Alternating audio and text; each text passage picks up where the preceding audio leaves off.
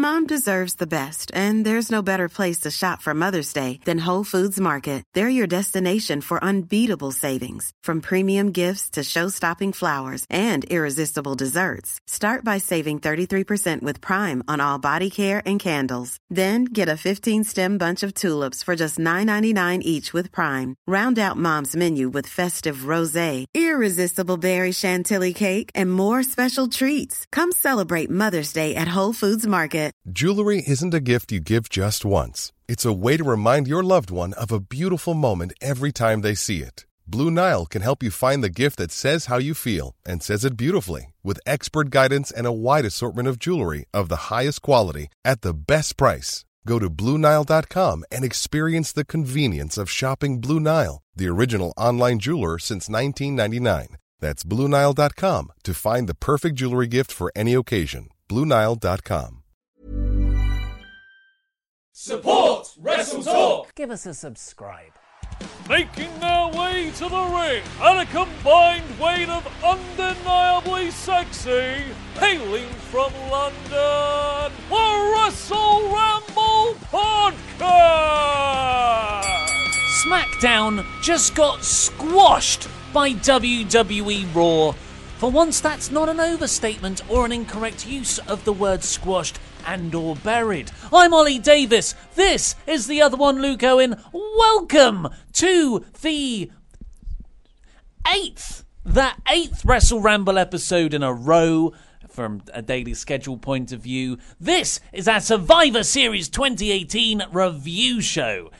And it's just so confusing, isn't it? We started the Wrestle League as this weekend of wrestling shows in WWE, where we're now going to collate all of our predictions, mine, Luke and Laurie's, and all of our website writers too, and we're going to tally up all the individually correct predictions over a 3-month period. It'll pay off at Royal Rumble. Loser has to make a music video. That's the idea. Loser of us three, not the website writers. Yeah. Because no one cares about them. No, they're jobbers. And even though they're winning.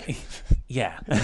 Convincingly so. Yeah, we won't go through all of their scores. Just assume they're above us. Yeah, we're right at the bottom. They do better. Yeah.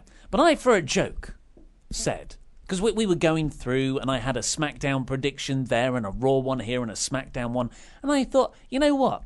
No, I feel like this is going to be a clean sweep for Raw, because if you look at this like Vince McMahon looks at things, Raw's the A show, SmackDown means nothing. And I jokingly changed all my predictions to Raw. And we laughed. We laughed. And we thought, Oliver Davis with your wacky nonsense. You even said, I'm just going to play the odds game. Because even if SmackDown win a few matches, I'm going to get all the Raw ones right.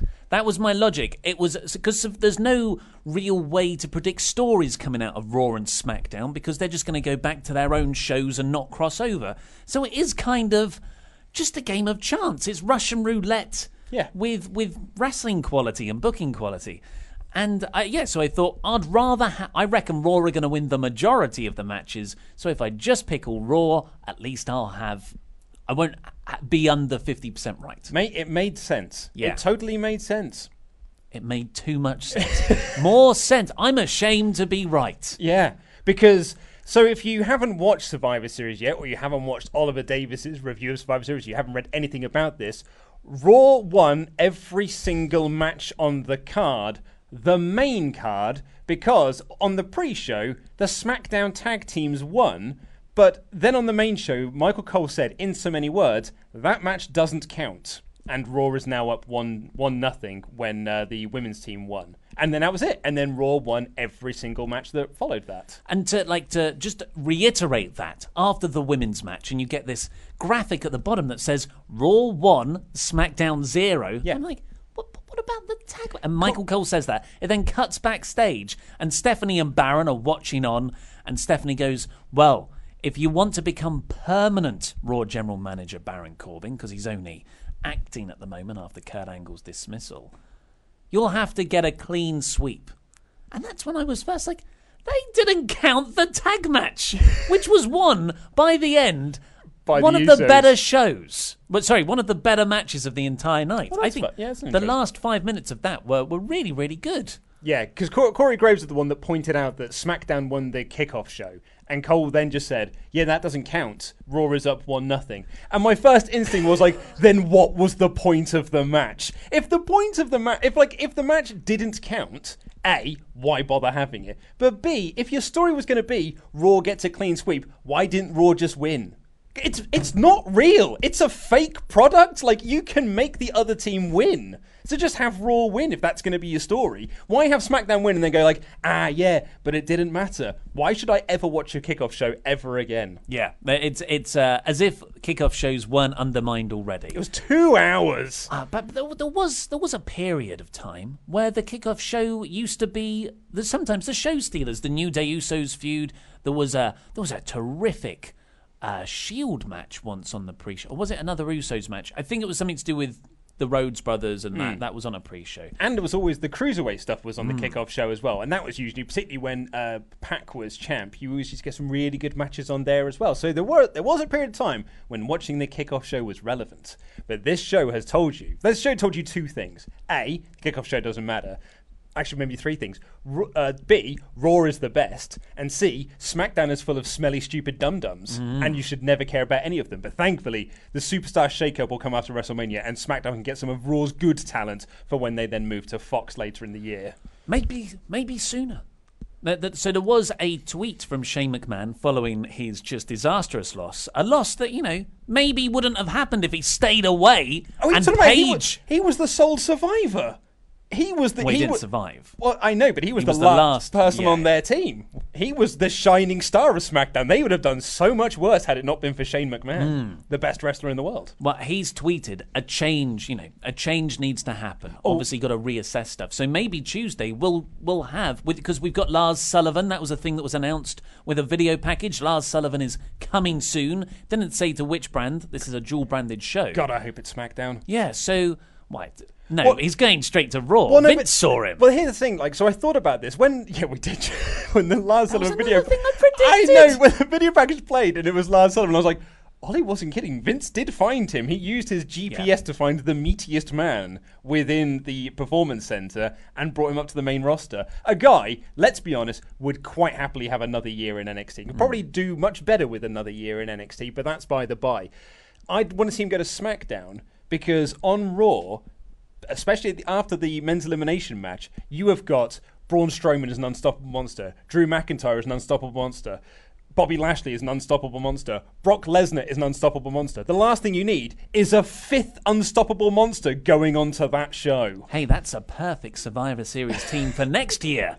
Of all the unstoppable monsters of Raw. Are you saying that Brock's going to be here next year? I mean, I haven't said that. We've joked about this all year long. He probably will be there next year. Let's not count it out. So the whole kickoff show thing of Survivor Series does feel to me like, we lost one, eh? No, I'm changing the rules. Force field, extra life, respawn, I'm back in the game. And like, dude, no, you're dead. He's like, no, because I own the game, so I'm just changing it. It's like when you used to play Warhammer 40k when you were a kid, but your mate claimed that he knew more of the rules, and because he did read the rules, because those were like big thesaurus-sized manuals, you're like, I suppose I've got to trust him on this. I've just got to trust that he is telling me the truth, and that's why I always lost, I guess.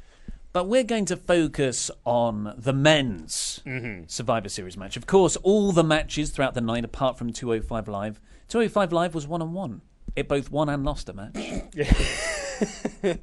We get that, like, they all tallied up to the overall 6-0 win for Raw. But we're going to focus in on the men's elimination match. Because I feel this was the one that was most telling about why Raw is better and SmackDown is dumb.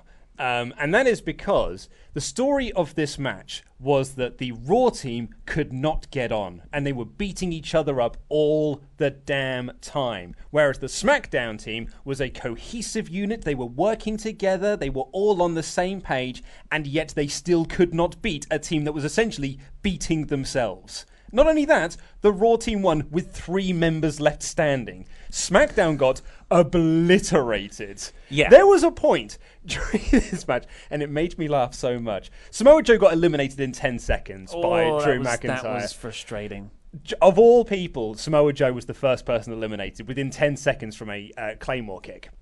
So SmackDown are down a man already. Then SmackDown go on a bit of a flurry, and they start beating up some of the Raw guys. Renee Young then says, SmackDown are dominating. I was like, no, they're not. They're a man down, you idiots. She had a bad night for commentary, old Renee. Renee's getting worse. She had. She was being fed awful line after awful line, and she just had to say it. She had to just sit there, smile, we don't know and that. say it. She could just be bad.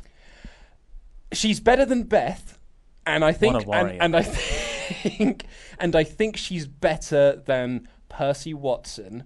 And maybe she's better. No, maybe I think she's Percy better Watson's better, like, as he is on NXT. Yeah? Yeah, definitely. Because I don't come out of things going, man, Percy Watson was annoying and saying stupid things. He just I doesn't come say out saying, anything. Nigel and Mauro are great. Wait, was he there? Did he have a night off?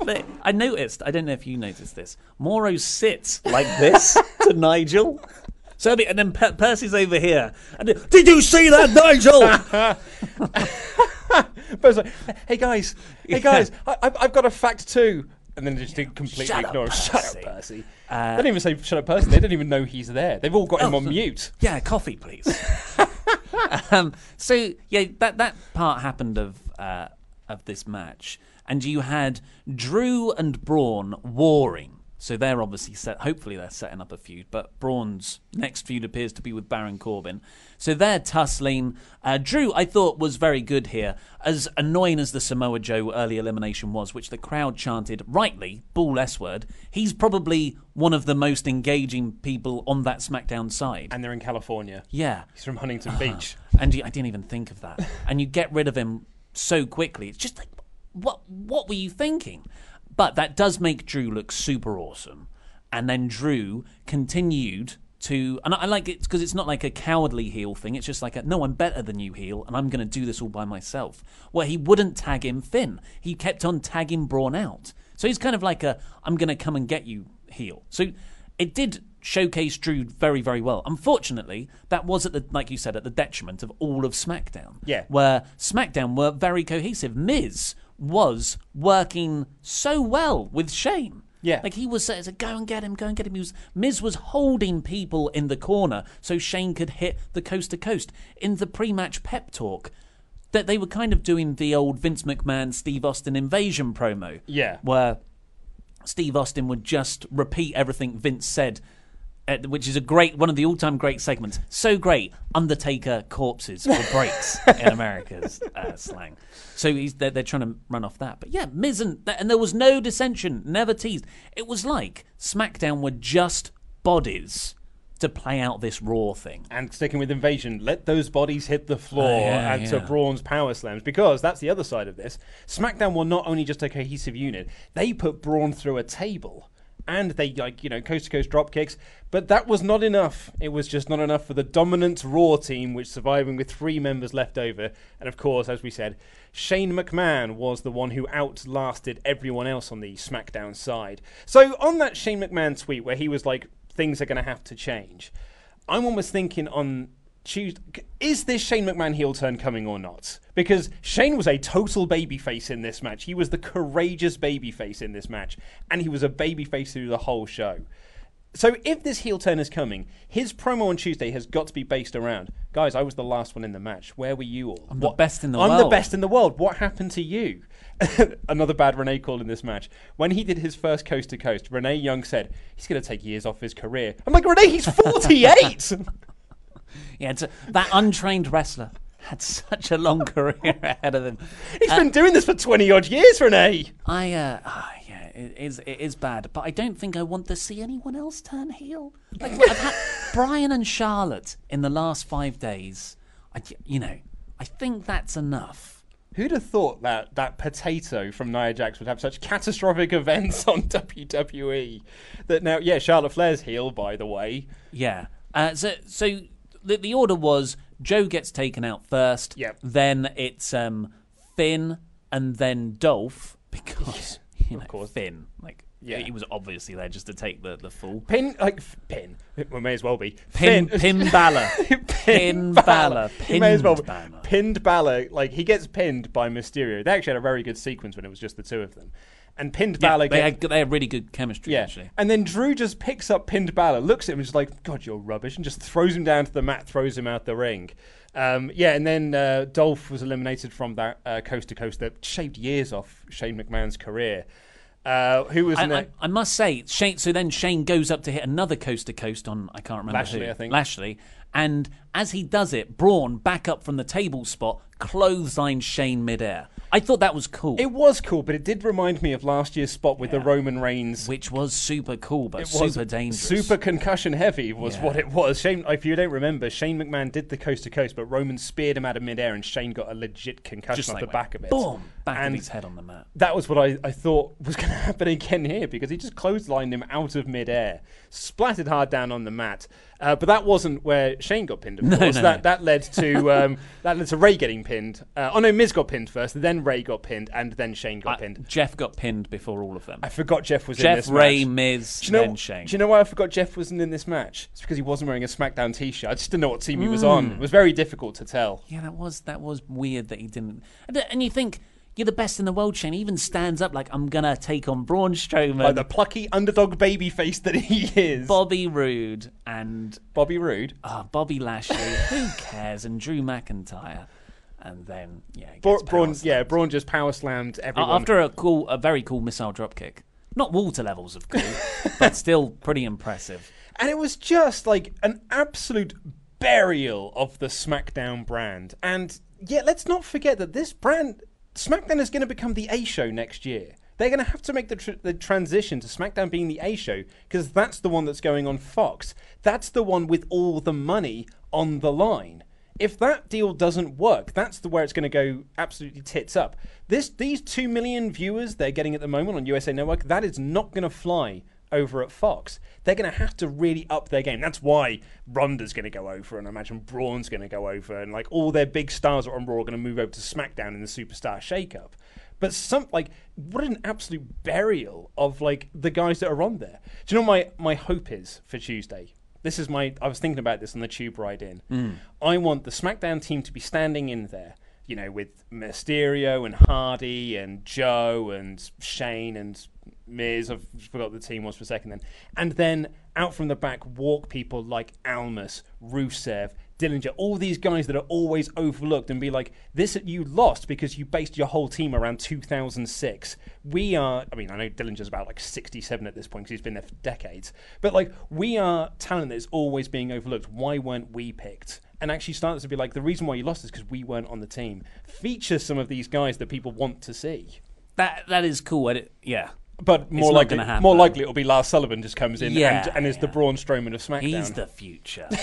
He could be. He is the future. That's why he's in developmental. Absolutely. Just keep him down there a bit longer. And the future is now. I just hope that he's got new gear when he comes up, because those leave his gear alone. Lars trunks are rubbish. So just to put the pin on how little the SmackDown side of things mattered, Braun eliminates 4 people in a row really quickly. 3 surviving members of Raw. Braun celebrates. Baron Corbin, who's the Raw team captain, didn't compete. Clotheslines Braun from behind, and him, Drew, and Bobby celebrate at the top of the ramp. Yeah, because really this match was just to build up Braun versus Baron Corbin, which presumably at TLC. And it's so funny because when they announced, there was a segment where all the Raw guys were backstage, and Baron said, you can't touch me until after Survivor Series. And in my head I was like, I completely forgot about that stipulation. Raw are definitely winning tonight, aren't they? And that's when I realised I'd made an error in picking Team SmackDown.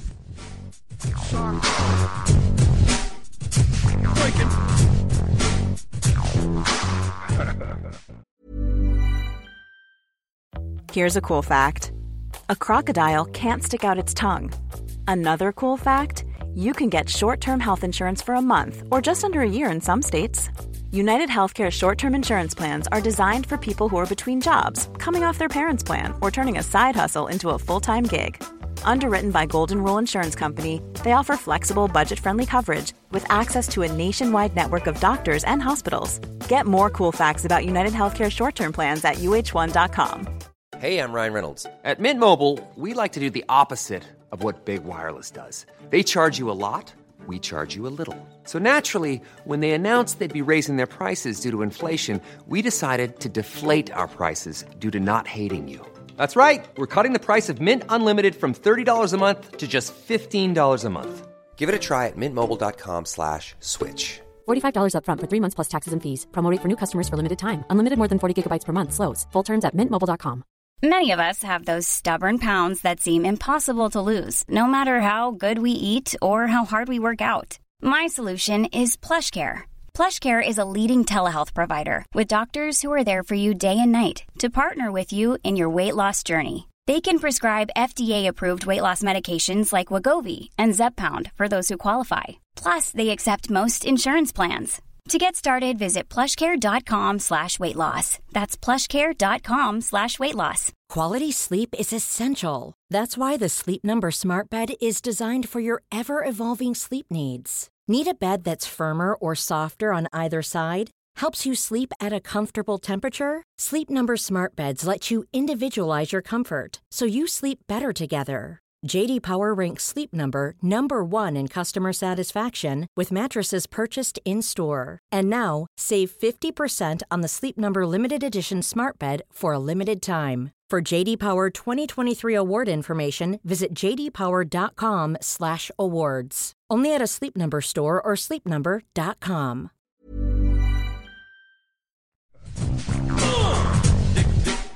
So as we already said, the kickoff show had the non-canon Survivor Series elimination match of the tag teams. Yeah, but also total canon of changing the storylines that were leading into the... So it was announced that Ruby Riott and Natalya weren't going to be part of Team Raw, and so they announced Bayley and Banks. Now, I didn't watch the kickoff show first, I'll put that out on Front Street. So I just watched the main show. When Sasha Banks came out, I was so confused. I was like, did I misremember Raw? Did Banks win? No, they were laid out. But the reason they give... Yeah, I was like, almost certain Banks is not a part of this team. And then they announced that Ruby Riott and Natalya are not going to be part of Team Raw, and it's going to be Banks and Bayley, because there's no one else to pick, I guess. Could have been Dana Brooke, I suppose. And why is that? It's because, where's the quote here? We need to show Raw is the superior brand. So Banks and Bayley were left lying by all of these people on Monday in a kind of joke setup of a match where we're going to make you two fight to get the last place. Lol, neither of you have got it. We're going to beat you up anyway. 6 days later, but Raw, I bleed Raw. If you cut me, do I not have red in me? Yeah. And it was just such a stupid motivation to do it. Ugh. And did they announce who the fifth member of Team SmackDown was as well? They did. Naomi said... the fifth woman is, and then R-Truth comes out. This was the start of the very good running gag throughout the night, which we'll come on to later. R-Truth might have been one of the highlights of this whole show. Yeah. This was very great. Funny. And Naomi points out, you're not a woman. And Truth says, well, you've got to bring science into this. And then reveals it's Mandy Rose. I wish they just kept it R-Truth. Bonus points for Luke Owen for picking Mandy Rose. It was thanks to Mandy Rose, my bonus Mandy, that you and I tied for predictions. No, for Survivor Series, but you were down 1 on NXT. So, by the way, I'm winning with 9 overall, and Luke and Laurie are tied at 8. Yeah. So, yes, this tag team match, the elimination match, i.e., let's get sad about NXT call-ups, not doing anything much. Do you know what? There was one point, there's so many bits that made me feel so sad in this match. Number one was seeing the Revival in the Ascension doing the glorious pose with Bobby Roode and Chad Gable. Seeing Sanity wear SmackDown t-shirts, that made me very sad. Particularly Alexander Wolf on the outside. I was like, oh, this is very sad. And there was another point that really made me sad as well. It was the B team working over Gallows and Anderson. Carl Anderson in particular getting worked over by Bo Dallas and Curtis Axel. Yeah. That made me very sad. So we won't spend too long on this, but the basic summary is the first 5 minutes were a bit rubbish. There were too many people in the ring, and there were just quick, infuriating eliminations of who went first. B team went first. That was followed by, I don't know, Gallows and Anderson. I thought the Colognes went first. Oh, I forgot the Colognes were in it. I missed that out in my review. So the Colognes went as well. Lucha House Party. It comes down to just Revival and the Bobby Roode and Chad Gable versus New Day and the Usos. And those 4 teams, I thought, had a really, really good match. That was the highlight of this match, really. As you said, there were like so many people. Kalisto got injured during this match, and another member of Loser House Party just replaced him in the match. That's how many people were there at ringside. He kind of tweaked his knee, but was it a work or wasn't it? I don't think Kalisto did wrestle. Yeah, like, see, he landed awkwardly on his knee, then sort of like stumbled around a bit, tagged out, then tagged right back in again and did a move. And then the next thing I know, Grand Metalik's on the apron. And the commentators are going like, why is Grand Metalik on the apron? And Kalisto then spent the rest of the match sat down at ringside. It's the kickoff show. Anything can happen. It's not canon. Why bother caring? But the final 4 teams were really very good. They all started brawling on the outside. Scott Dawson did a dive. Yeah, man. That's a flip. I was going to say, what happened to no flips, just fists there, revival? Scott Dawson. Big E. Like, usually I worry with those spears, but it looked phenomenal. Phenomenally dangerous. Yeah. But Big E just hits this huge spear outside on Dash. There's tornado DDTs off the apron. Bobby sort of flips Gable over the top rope, and then there's an Uso splash as well. I think everyone's outside. And then Gable, one of the Usos is preparing for a top rope splash.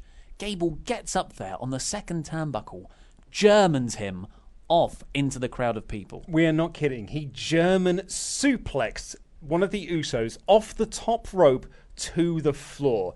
It was the most insane thing I've ever seen. And then... That's hyperbole. That is absolute hyperbole. Absolute hyperbole. But then it got even more... The War Games match just happened yesterday. That was more insane than anything at the War Games match. That was more insane than Ricochet's double moonsault.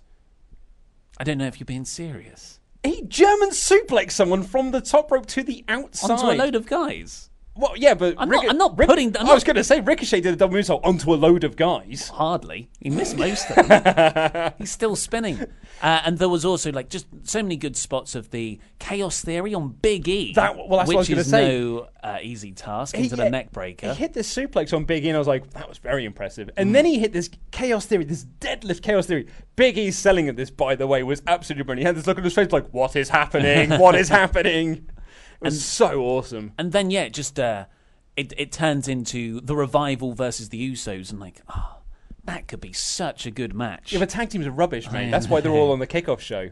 And they had a really good last sequence as well. Loads of really effective near falls. Uso splash for the win. A really good first 5 minutes, but like Sanity were that was the most stupid thing. If you're going to eliminate Sanity really quickly, just have them do their gimmick and beat up a few people and walk out. And act crazy. Who did eliminate them? It was Killian Dane got eliminated. He just he walked in, did a few moves, like not even impressive power stuff, and then was just like rolled up or something. Yeah. Bobby Roode eliminated them. Bobby Roode and Eric Young, they had a fight. Team Canada imploded right in front of our eyes. But then we got the main card, so we're actually caring about matches now. This is where it starts to count. Yeah, and this is where the booking kind of... Well, I mean, yeah. All right, okay, so my review of Survivor Series is thus. In short, I thought the show was perfectly fine, completely saved by the last 2 matches. Yeah. I thought it was a perfectly fine show, questionable stuff here and there. Didn't like Raw winning every single match. And I was like, this is fine. It's a bit long, I'm a bit tired, I'm a bit bored. And then those last 2 matches completely turned it around for me. And as we've said on this show before, it's how you leave them, folks. And those 2 matches, I was like, those were both excellent, absolutely awesome. One of which I think is a potential WWE match of the year. In fact, both of them probably could be if it had a finish.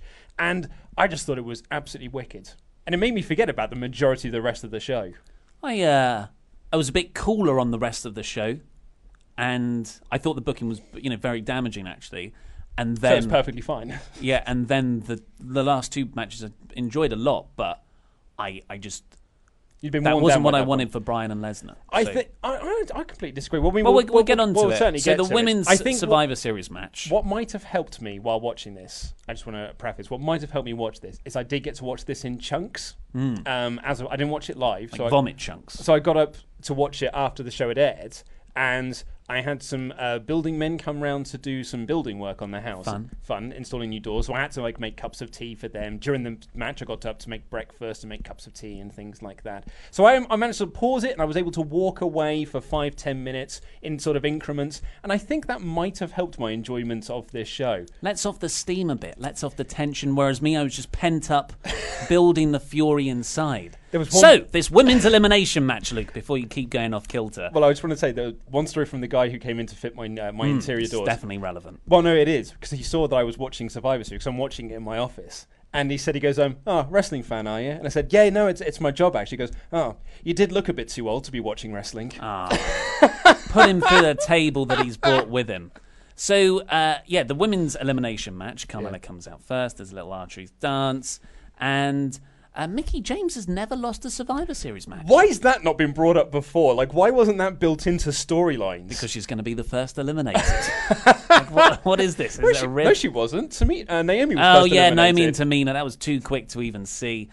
So there was the main story about this is people are coming out, and I just didn't see this coming, but I totally should have. Nia Jax comes out, nuclear heat. Mega heat for Most Nia. heat of anything on the show. Yep. And Michael Cole bills her as, she's referring to herself as the face breaker.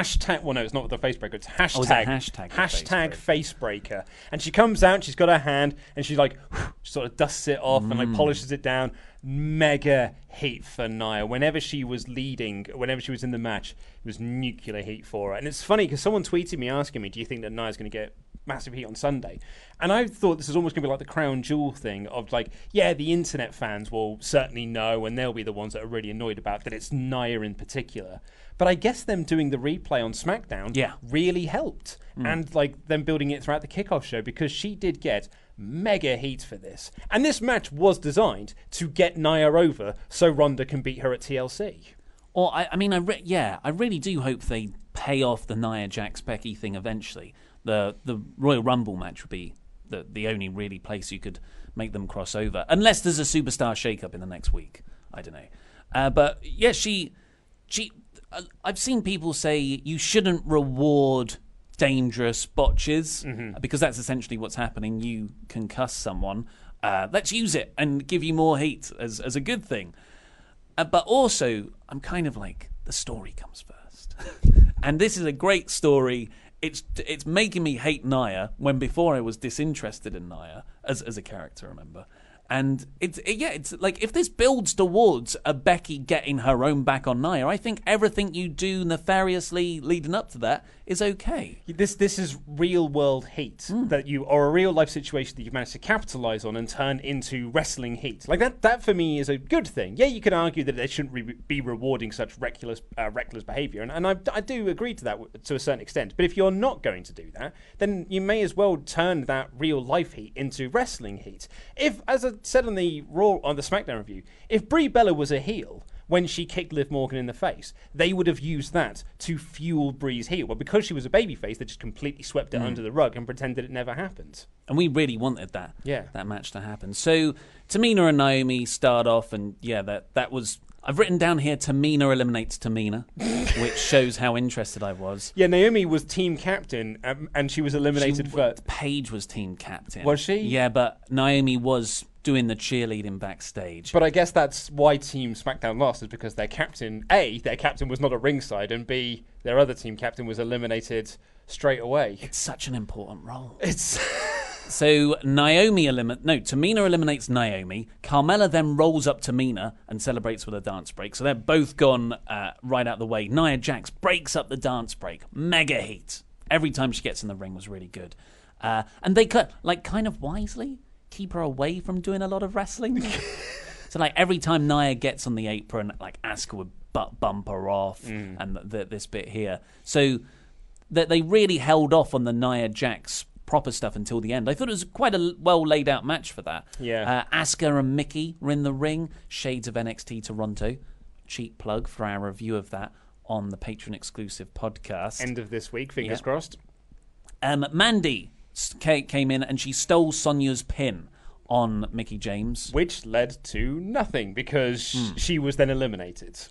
For now, maybe that will come up on SmackDown. Yeah. So it's a story point at least.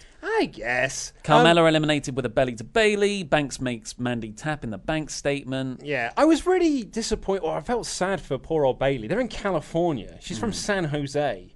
Zero reaction. I mean, it was obviously more than it was more than Tamina got mind, but I felt the crowd were more into Sasha Banks than they were Bayley. Yeah, I thought Banks and Bayley did get pops when they came out, but yeah, nowhere near the amount they should do. But then, so Sonya and Bayley had pretty good chemistry as well. Yeah, they got a double count out elimination, and it comes down to Sasha versus Asuka, which was really super cool. I just forgot that this was a matchup that could happen. Well, it happened on Raw.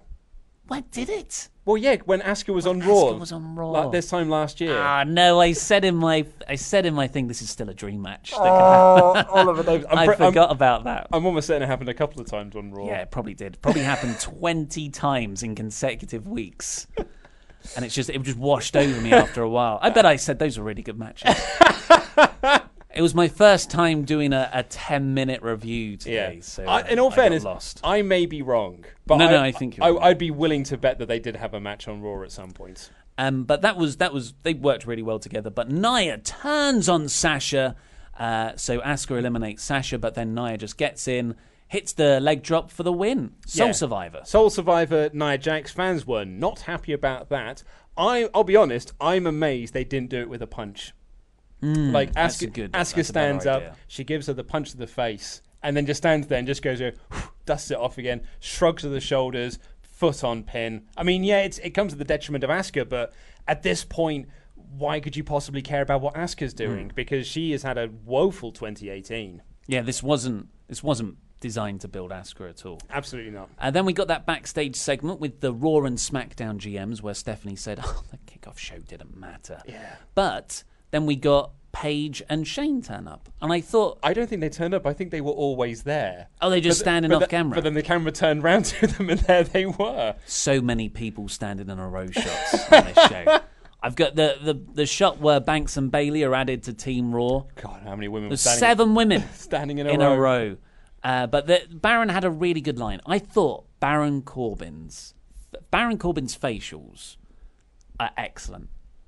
So he had this really good line about, SmackDown could be really good. I mean, you've got AJ Styles and, you've got Becky Lynch and, was that too soon? Yeah. And it was perfectly delivered. And I thought that stuff was better than when he did the Your Local Sports Team reference, because I guess Elias can't do that anymore, so they're just giving it to Baron Corbin instead. Got all that material that they haven't. They can't give to someone. Next up, we got Seth Rollins and Shinsuke Nakamura, and I'm like, ooh, yeah. Yeah. But it never really happened. I quite liked it. I thought the match was actually pretty good. I thought the Nakamura was enthused about a match, which we haven't seen in a while. And I had one. Yeah, I thought that. I suppose. I thought this was probably one of Nakamura's better main roster matches. I actually thought it was a bit boring at the start, but I thought it really picked up by the end. My main notes from it, however, are that Rollins gets to wear the dual shirts because he's not a full geek. He doesn't have to wear the full Raw t-shirt. And Nakamura looked like he was wrestling in his pajamas. He did look comfy. I wrote JD from Scrubs because it was all blue. He just looks so comfy. It's weird. Everything was there. But I never connected with it for some reason. I think you were very much on the same level of Byron Saxton, because when Seth did his Superplex Falcon Arrow, Byron Saxton, in as monotone way possible, went, what a match. Yeah, it was... I've said Rollins is brilliant at structuring matches around his match. And there were all the bits of the dives. There was... Oh, sorry, Steve. That was me. There was the dives. There was the Falcon Arrow into the Blue Thunder. That's not right, is it? Falcon Arrow. Into the Falcon Arrow. And it's just, there was the curb, the finisher kickouts, the curb stomp out of nowhere. It just did nothing for me. So perhaps, I mean... It's not like it didn't do anything for me. Yeah.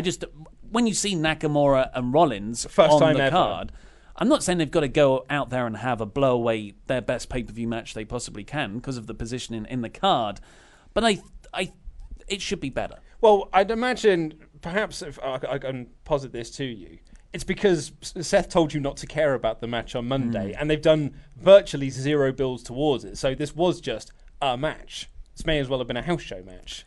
But I thought, given that there was zero build going in, it was pretty good. I really liked it. I know what you mean, but I didn't have any I didn't really care about Ali versus Murphy, but I got into that purely because of the physicality in the ring. that's fair so enough. I don't think that's an excuse, really. No Dean Ambrose interference or anything. No, but they did announce later on that he'll be facing Seth Rollins for the Intercontinental Championship. Ambrose. Yeah, Dean Ambrose will be facing Seth Rollins for the IC belt at TLC, a match which Seth Rollins seemed surprised about. Oh, okay. Yeah, well, he was like, I'll have to. oh yeah, I'm so glad to have that match. I was like, mate, I mean, this is what it's been building to. What did you expect was going to happen? I just think, like, this match and that announcement, there's more there. There's more there that could have been done with it. Seth and Dean announcing in their first match the IC title on the line, just a backstage passing comment. Yep. They used to build episodes around that. I don't know. Man, that's not what it is anymore. So backstage, Team Corbin.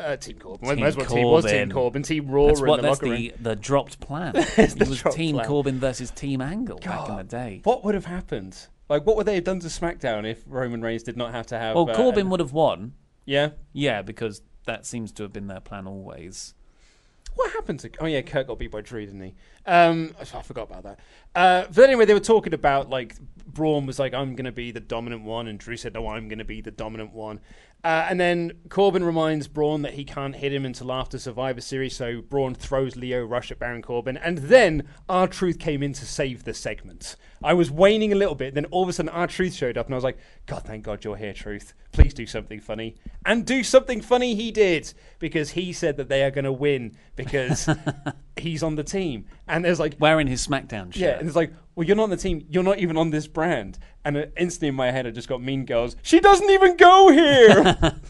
They all just stand there looking at him as well. I swear Drew is that close to laughing. Bobby's just there like...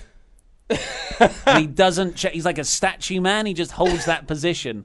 There was a good line at the start. Braun comes in. He says, I don't like you to Drew. I don't like you to Dolph. I don't like you to Bobby. To Leo. I don't know who you are.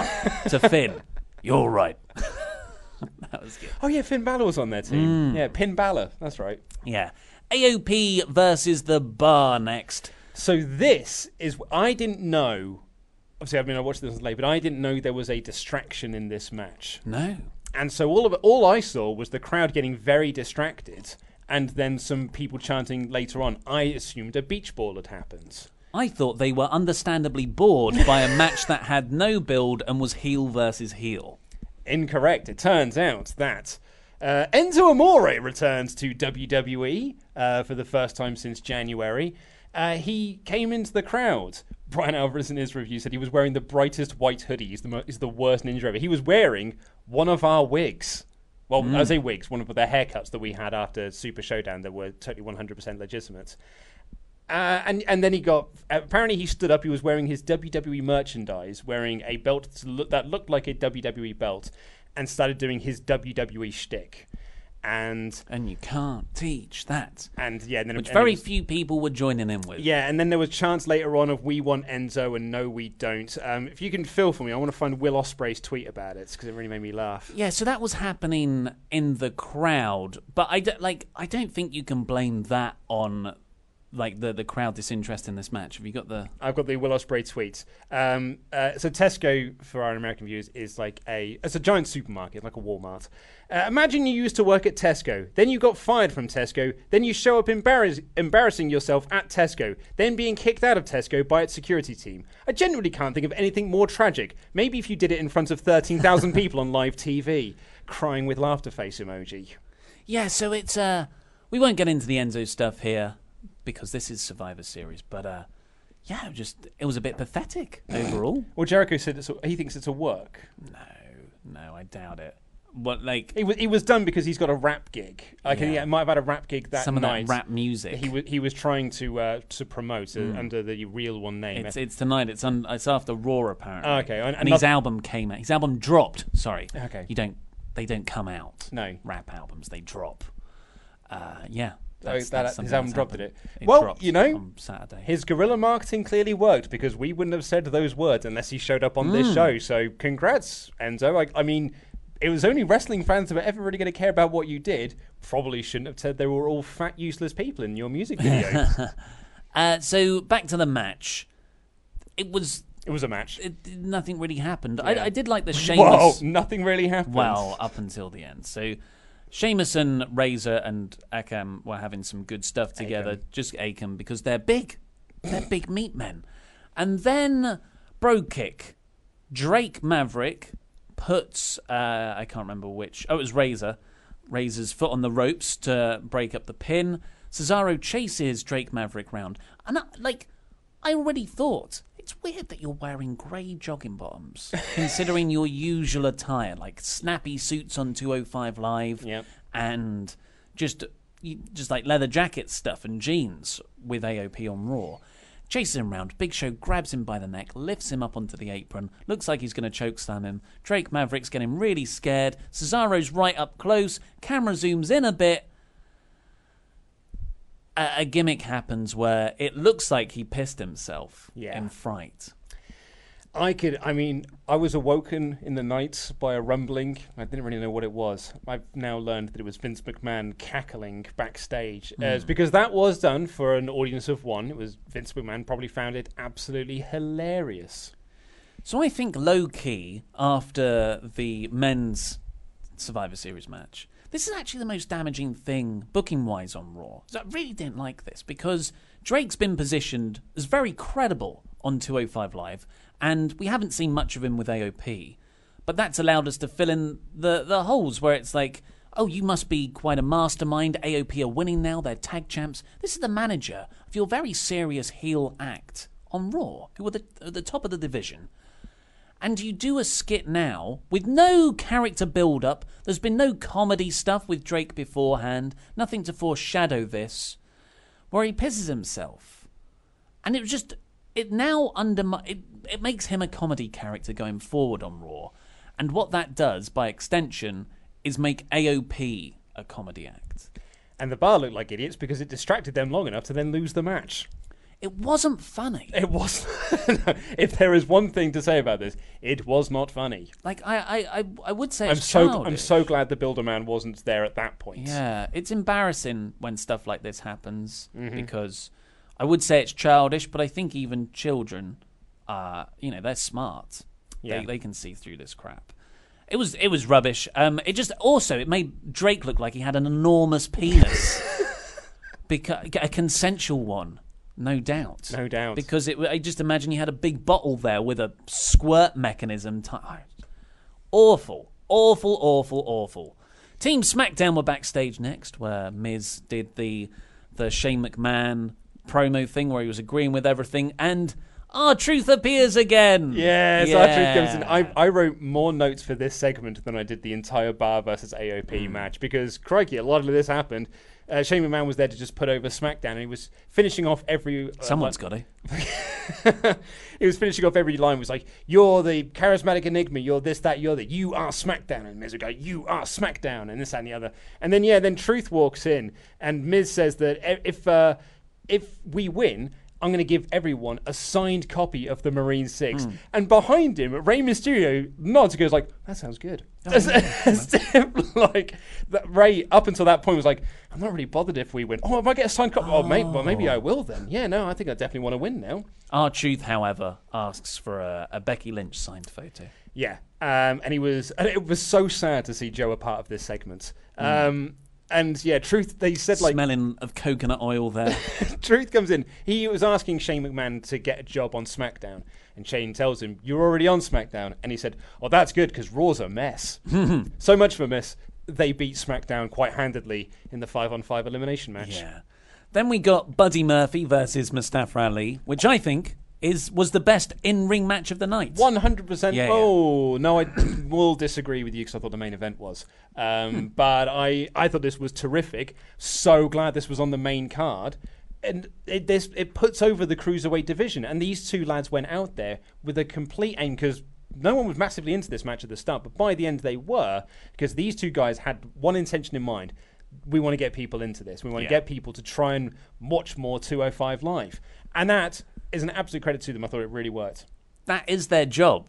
even when people are watching 205 Live, they were waiting for SmackDown main events. So they're very good at getting disinterested people to care about the matches. Absolutely, they've had about 2 years of practice by now. And the video package that played before this made this feel like such a big time fight. Like, I loved all the weigh-in stuff and things like that. I thought this was brilliant. I thought it was a really cool video package. It was the only one they got. Oh, no, there's a couple of video packages later on, I suppose. But this made it feel like a main event level match. But hats off, man. You made the Cruiserweights look very, very cool. Nothing else really has a story, I suppose. But there were loads of really good spots here. A lot of them were Murphy just pushing Ali off of the top rope or the top turnbuckle. Yeah. Ali threw himself off things. He threw himself hither and yonder to make these pushes look great. And like to put over the idea that Murphy is the juggernaut and he's much stronger than a lot of the 205 Live roster. I thought they had an absolutely terrific match. Went about 10 minutes, would you say? Exactly 10 minutes. Exactly 10 minutes. And maybe 11 minutes. It got to the point where there's this tremendous spot. They're outside and Murphy's clearing the announcer's table, but they go up onto it and Ali hits this perfect Spanish fly off the announcer's table to the outside. It got a 205 chant going. Yeah. That is no small feat. Absolutely not. And then they go inside. There's some really cool cheeky Nando's spots, 2 power bombs, and the crowd are chanting, "This is awesome." I'm like, this match is, like, the last couple of minutes have been really good. And I wanted it to go another 5. Mm-hmm. And that's when, unfortunately, that was when the finish came. So I love this match, but I think this would have been even better if they had a bit longer to work with. Absolutely, I agree with you on that one. And it was actually, I'd argue, with the exception of the Nia Mega Heat, it was probably the best reaction an in-ring match was getting. Because the women's match, they did die out quite quickly. When Nia wasn't in the ring, the crowd were sort of pieced out a little bit. They were a bit, quite hot for Nakamura and Rollins, because everyone likes Rollins. Died for AOP Bar. But I thought they got a really good reaction out of this crowd. This crowd seemed super into it. So congratulations, guys. I thought you almost stole the show. Brian walks past Kayla Braxton backstage. She asks him a question. He just smiles and walks away. The key to it was a question that would have prompted a yes response, but he didn't do it, and he just walked away. Still got the long hair and beard, which I'm gutted about. Then we got the Lars Sullivan video package coming soon to a brand near you. And coming soon is not the most definite measure of time in WWE. Emelina was coming soon. Then we got the men's Survivor Series matches, and after all that, I'm kind of like, this is long. I haven't had breaks like Luke. I've watched this in one continuous chunk. This match only went 24 minutes. The men's one? Yeah. And the last year's one went like 50, didn't it? Well, yeah, I was going to say, no, I think for that went like an hour. Yeah. It didn't like... It was just like a night. I'm talking about the whole night, not just the last match. And it was, Raw were winning every match. I thought the booking, just ignoring the tag team win, the Drake Maverick stuff was just insulting. Mm-hmm. And the men's match was stupid as well. So I'm like, man, this is a crappy pay-per-view. And then Charlotte and Ronda Rousey came out and had a really, really good match. Terrific match. You can also tell that Ronda is a star because she wasn't wearing a Raw t-shirt. She was sort of. It was on her neck, but she was doing it so that she, I'll wear it, but I'm not really going to wear it because I'm not a nerd like the rest of you lot. Charlotte wore a SmackDown t-shirt. Which it is, but for how long? Because they structured this match around, it was, simple, classic narrative. My finisher is an armbar. I'm going to target your arm. Well, my finisher is a figure 4. Yeah. I'm going to target your leg. I think you wanted the figure 8. Sorry, figure 8. I got my numbers mixed up. But yeah, that was essentially it. And it helped because Ronda got busted open by Charlotte's elbow. Obviously intentional, not an accident. And she stopped and looked at her and then just went like that. Which gave Ronda a really bloody mouth. Yeah. And she had the most... I hate her makeup. She had stupid makeup on again, which just looked like red marks under her eyes. Yeah. So there were parts where it looked like her eyes were bleeding and her mouth was bleeding. I thought she was all it made her look like she had puffy eyes, like she just had a whole night of crying. And your face feels all puffy the following day. Yeah, I don't want to... Just watch The Notebook as prep before coming out. It's a sad movie. Oh man, that was a great call. I'd have gone with The Fault in Their Stars, which legit did make me cry so much. Made me cry so much that a security guard at 20th Century Fox made fun of me. But I thought this was a terrific match, and like they made it look so real. Like it felt like a legit fight between these three. Yeah, snug. And I was just wicked. And like Flair's chops, you could tell she was throwing some weight behind them because Rousey's chest was completely lit up by these chops, the same way that Becky's were at the last woman standing match at Evolution. I just thought this was absolutely terrific, and we now have a name for Ronda's judo throw. As Michael calls it. The throw. She calls it the Piper's Pit. Oh, yeah, Piper's Pit. Yeah, that's nice. That's nice. And there was an amazing, my favourite spot of this match, because there was so much terrific stuff in this, but this was, and I don't say this very often, credit to Kevin Dunn. I thought he did a really good job with this, where Ronda does her usual, I'm going to fire up now, I'm going to punch myself, and I'm going to get ready to unload with, and she turns around, and she runs into this Charlotte spear from out of nowhere. They both took it perfectly. It was shot brilliantly. It was absolutely awesome. But on that, because the announce table was broken during the men's 5-on-5, and the rule is for commentators, you aren't allowed to watch the ring. You have to watch the monitors. They only had one monitor set up on the floor, so you could see so many shots of Renee Cole and Corey Graves crouching over each other to look at this one monitor. And I was like, God, that makes you all look so stupid. It's an iPad. I was like, mate, stream it on your phone. I was like, mate, it's there. It is 3 feet in front of you. Just look up. But that spot was really good. Excuse me. And then they got into a figure 4 off where they're rolling around. Yeah. The run that's selling was terrific for this. So good. And all of this stuff was so good. They got a "This is awesome" chant from the crowd. And Charlotte rolls outside. Ronda runs round to take her out. Feels real. Feels like they're about to enter the final third of the match, which is why I wouldn't like. This is more of an angle than a match for me. She runs straight into a kendo stick shot from Charlotte. Immediate DQ. I called a double DQ. I know you did. So close. I could have had another one right. And she just starts wailing on her, these really vicious shots. And then she takes off. She rips off the SmackDown T-shirt on a night of brand loyalty. A night where these two brands go head-to-head in direct competition. She bled blue this year. It was ambiguous until that happened. That was the heel turn.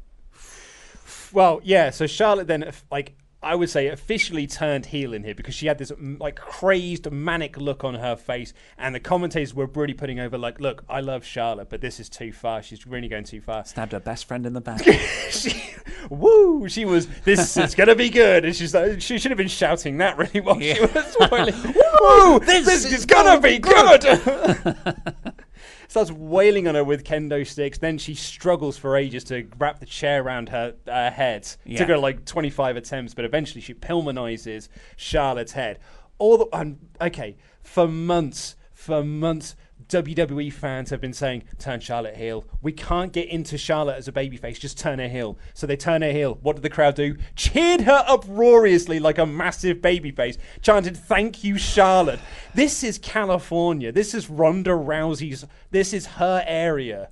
And this crowd was saying, thank you, Charlotte. You cannot please wrestling fans. Why bother trying? I always defend wrestling fans because I'm like, you should just tell better stories, WWE. It's your fault. Or like put on engaging shows if you think they're going into business for themselves. Listen to the fans. That's what we keep saying. This one, the bad crowd, bad naughty crowd. We've been ages we've been waiting for this, and we've been all making fun of Road Dogg, saying, Road Dogg, that's not the story we were telling. And it's like, yes, it is. We're going to cheer Becky no matter what. And they finally really clearly tell a hit. They couldn't be clearer. She's throwing down referees. She gets the chair out. The SmackDown T-shirt was ripped.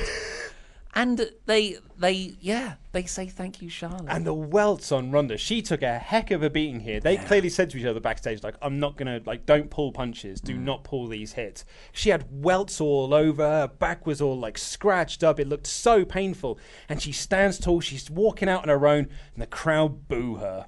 And just boo her. It was split. But yeah, there were boos for Ronda. Yeah, and she stands up and she looks at the crowd and she goes, I'm sorry. And she's got tears rolling down her face like a bloody little millennial crying at the first cause of pain. And I didn't like the fact she was in tears. I'd have had her look really pissed off like she was on Monday against Becky, but it was a bit sad that she was in tears. But then she's just walking up and the crowd they weren't giving her at all. They were just sort of, as you say, maybe half the crowd, but she was getting boos and lots of chants of thank you, Charlotte. Naughty crowd. The other thing that I didn't like was Michael Cole's commentary here. As soon as Charlotte got that kendo stick out, he was like, you ruined what could have been a 5-star match. And the amount of times he said, that 5-star match, this was a 5-star match. I was like, mate, it was 2/3 of a match. It was 3 3/4, I guess, up until that point. I'm not going to say there's a definitive scale, but... Walter Will Ospreay, this was not. It was so obnoxious. It was obnoxious. I've just written down wanker.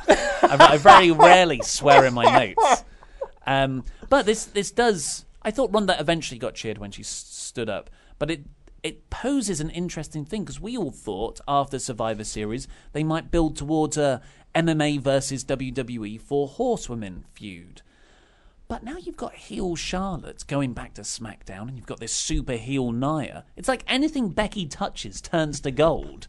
Or touches her, rather. And you could have this heel Charlotte versus Becky Lynch feud. And I know we just had 3 months of that. Yeah. But I think now that the dynamics are right, I think that could be really good for up until Rumble. I mean, I'm going to disagree with you slightly on this one, because that was what as soon as Charlotte turned heel, my instant thought was, oh God, we're getting another Becky-Charlotte match. And as you said, we've just had months and months of that. I was so ready for Becky to move on to a new... That's why I thought they were protecting Sonya Deville in the women's match. Because I thought maybe they're going to do Sonya as the next challenger. Maybe they'll do... There's a plethora of people they could pick. Build up the Iconics. But just having Charlotte again, but now the dynamics are what we thought the dynamics should have been 3 months ago. I don't know, man. I don't need to see another encounter between these two. I would prefer me and Road Dogg to be on the same story page. But that's what we can do now. That's not the story they were telling, though.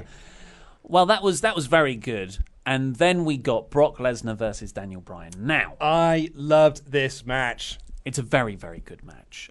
It was a, like, looking back on it, like, not living through it, because it was a 20-minute match, I think. The first 10 minutes was just Brock dominating Bryan, throwing him around, Suplex City, hits an F5 at one point, goes to pin him. I'm like, oh my God, what have they done? But Brock just lifts Bryan's shoulder up, says, no, we're going on a bit longer here, and just victimizes, as Paul Heyman would say. And like, the crowd are chanting, same old S word. I felt that as well. I was like, oh, screw you, WWE, what a stupid thing to do. Joke's on me. I think we were all worked, because the idea of the match was halfway through, and you think that's the story they're telling. Bryan comes back and has an amazing run of just really taking Brock to the limit, and Brock just scrapes through at the end. It was absolutely incredible. Yeah, really good. I mean, it was very... I wouldn't say it was incredible, but I really, really, really enjoyed it. And it's so similar to the AJ match from last year, where Brock sold that calf crusher like $1 million. Here it was the Yes Lock. His selling of the Yes Lock was the best selling of that move. Yeah, well, it's almost because Brock doesn't sell. So when you get that glimmer of panic in his eyes... That's what it was. It was all panic. It was all like just going around going like, uh-oh, yeah. I'm in a hold. Now what do I do? Because he gets out, but then Bryan's like, boom, boom, boom, puts him back in it. Yeah, and he's like, uh-oh, I'm in the move again. Now what do I do? There's this beautiful shot at the end of the gallery on WWE.com for this match, where it's Brock after the match, and he is just on the ropes, looking dazed, and like, oh my God, I got away with that. And Paul Heyman's looking at him going... Like they were like, we scraped through there. I thought it told such a great story, and I absolutely loved it. We've always said Brock is awesome when he is motivated, and this was one of those matches where Brock is motivated, and he wanted to have a good match. And boy, how I'm surprised. I thought this was going to be one of those you'd make this as a claim for Ramble Club at the end of the month. Because I thought it was absolutely superb. So I really, really enjoyed it. Now, Bryan shouldn't be a heel. Well, yes. This whole story. This was a babyface performance, with the exception of him acting like a dick at the start of the match. And the low blow. So everything, it just didn't make sense for me. And when stuff doesn't make sense, you're like, well, I'm enjoying it's like loads of explosions are going off in an action movie. And they're really cool explosions or fight scenes, but really like, but the story doesn't make sense. But these fight scenes are cool. So Bryan comes down to the ring. He has this really mischievous, smarmy smile on his face. I'm like, this is heel Bryan. This is cool. Where's this going to go? He gets into the ring, and Corey Graves is just aggressively putting over. He's got something up his sleeve. He's got a plan. He looks like he knows something we don't know. So I'm like, okay, this is how you work around Brock Lesnar being so undefeatable, is by Bryan, he outsmarts the beast. And then I think that's the story they tried to tell, but there's only so long that rope-a-dope works. Like, I don't believe that Bryan was destroyed for 10 minutes, legit beaten at one point when that first F5 was hit. It was Lesnar who picked him up. And then he only gets the upper hand when Lesnar goes for a second F5, and it's Lesnar's fault that the referee gets knocked over. No, it was the referee's fault. The referee did not need to be stood there. Whatever it wasn't Bryan's master plan. Mm-hmm. And then Bryan uses that slight distraction to kick Lesnar in the balls. And that's when it started to turn around. And that was a heel move as well. So I don't get the story of this match. I get like the emotional structure of this match, but I think the characters in the story make no sense. I certainly don't disagree with you. But I mean, what I loved about this match, and I've really enjoyed this within wrestling, is one of the reasons why I enjoyed the Dream Ciampa match on Saturday, is because there are often times I go into a match and I'm like, well, okay, I think I know who the guy is coming out on this. But if they can then make me believe that the other guy is winning, like there were moments where I thought, I think they're going to give Dream the belt. And there were moments here I was like, Bryan's going to win. And I got so invested into the finish of this match. And that is all down to the story they told throughout that match. Granted, character-wise, a little bit slippy, a little bit slidey here and there. But I thought actually as a wrestling match, I loved it. Absolutely loved it. But story-wise, it doesn't make sense either, because how was that strategy ever going to work? Well, he's a heel, and he took his advantage. But he was already beaten 10 minutes beforehand. We don't know that. Brock picked him up. We don't know he was beaten. Like I said, I really enjoyed the match. I think it was it was so superficial. But it did make Bryan look strong at the end. I love Lesnar's selling. It's just fun to see Brock wrestle a match well, because he can. Yeah, he can. Yeah, he could do this all the time if he wanted to. I mean, I'll be honest with you. This was my match of the night. I absolutely loved it. Yeah. My match of the night was Charlotte Ronda. I thought that was really well laid out with the angle as well. Then I would say Murphy Alexander. Then I'd say Lesnar and Bryan. Then I'd say the last 5 minutes of the tag match. Yeah, that tag match, I didn't say it earlier, but it was the ugliest spot fest I've ever seen, because I mean everyone was botching moves left, right, and centre. But at the start, they were. Even towards the end, they were. There was some confusion between Xavier Woods and one member of the Revival. I just thought it was sort of botchy throughout. But when the high spots kicked in, it did make me forget about all them botches. Well, overall, I gave this a meh per view. Yep, a meh, because really damaging booking for the large majority of the show.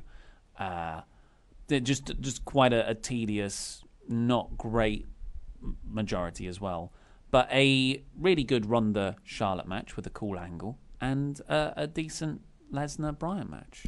I mean, yeah, I'd have given it a meh per view as well, for the exact same reasons I gave last week's SmackDown a meh per view. Whereas half of it, the majority of it, wasn't very good, but the last two matches were excellent, and that built it up, and that saved the show.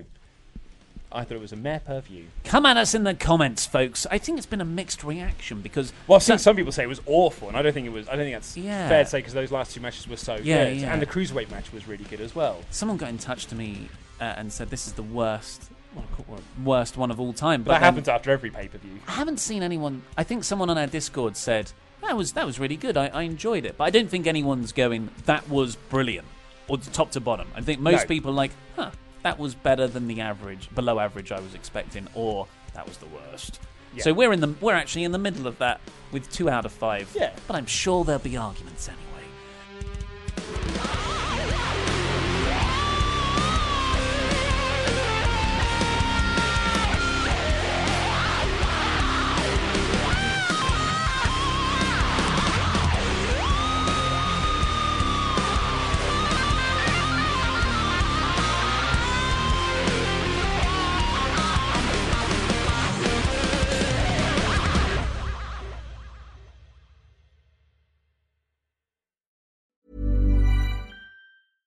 Mom deserves the best, and there's no better place to shop for Mother's Day than Whole Foods Market. They're your destination for unbeatable savings, from premium gifts to show-stopping flowers and irresistible desserts. Start by saving 33% with Prime on all body care and candles. Then get a 15-stem bunch of tulips for just $9.99 each with Prime. Round out Mom's menu with festive rosé, irresistible berry chantilly cake, and more special treats. Come celebrate Mother's Day at Whole Foods Market. Hi, I'm Daniel, founder of Pretty Litter. Cats and cat owners deserve better than any old-fashioned litter. That's why I teamed up with scientists and veterinarians to create Pretty Litter. Its innovative crystal formula has superior odor control and weighs up to 80% less than clay litter. Pretty Litter even monitors health by changing colors to help detect early signs of potential illness. It's the world's smartest kitty litter. Go to prettylitter.com and use code ACAST for 20% off your first order and a free cat toy. Terms and conditions apply. See site for details. Mom deserves the best, and there's no better place to shop for Mother's Day than Whole Foods Market. They're your destination for unbeatable savings, from premium gifts to show-stopping flowers and irresistible desserts. Start by saving 33% with Prime on all body care and candles. Then get a 15-stem bunch of tulips for just $9.99 each with Prime. Round out Mom's menu with festive rosé, irresistible berry chantilly cake, and more special treats. Come celebrate Mother's Day at Whole Foods Market.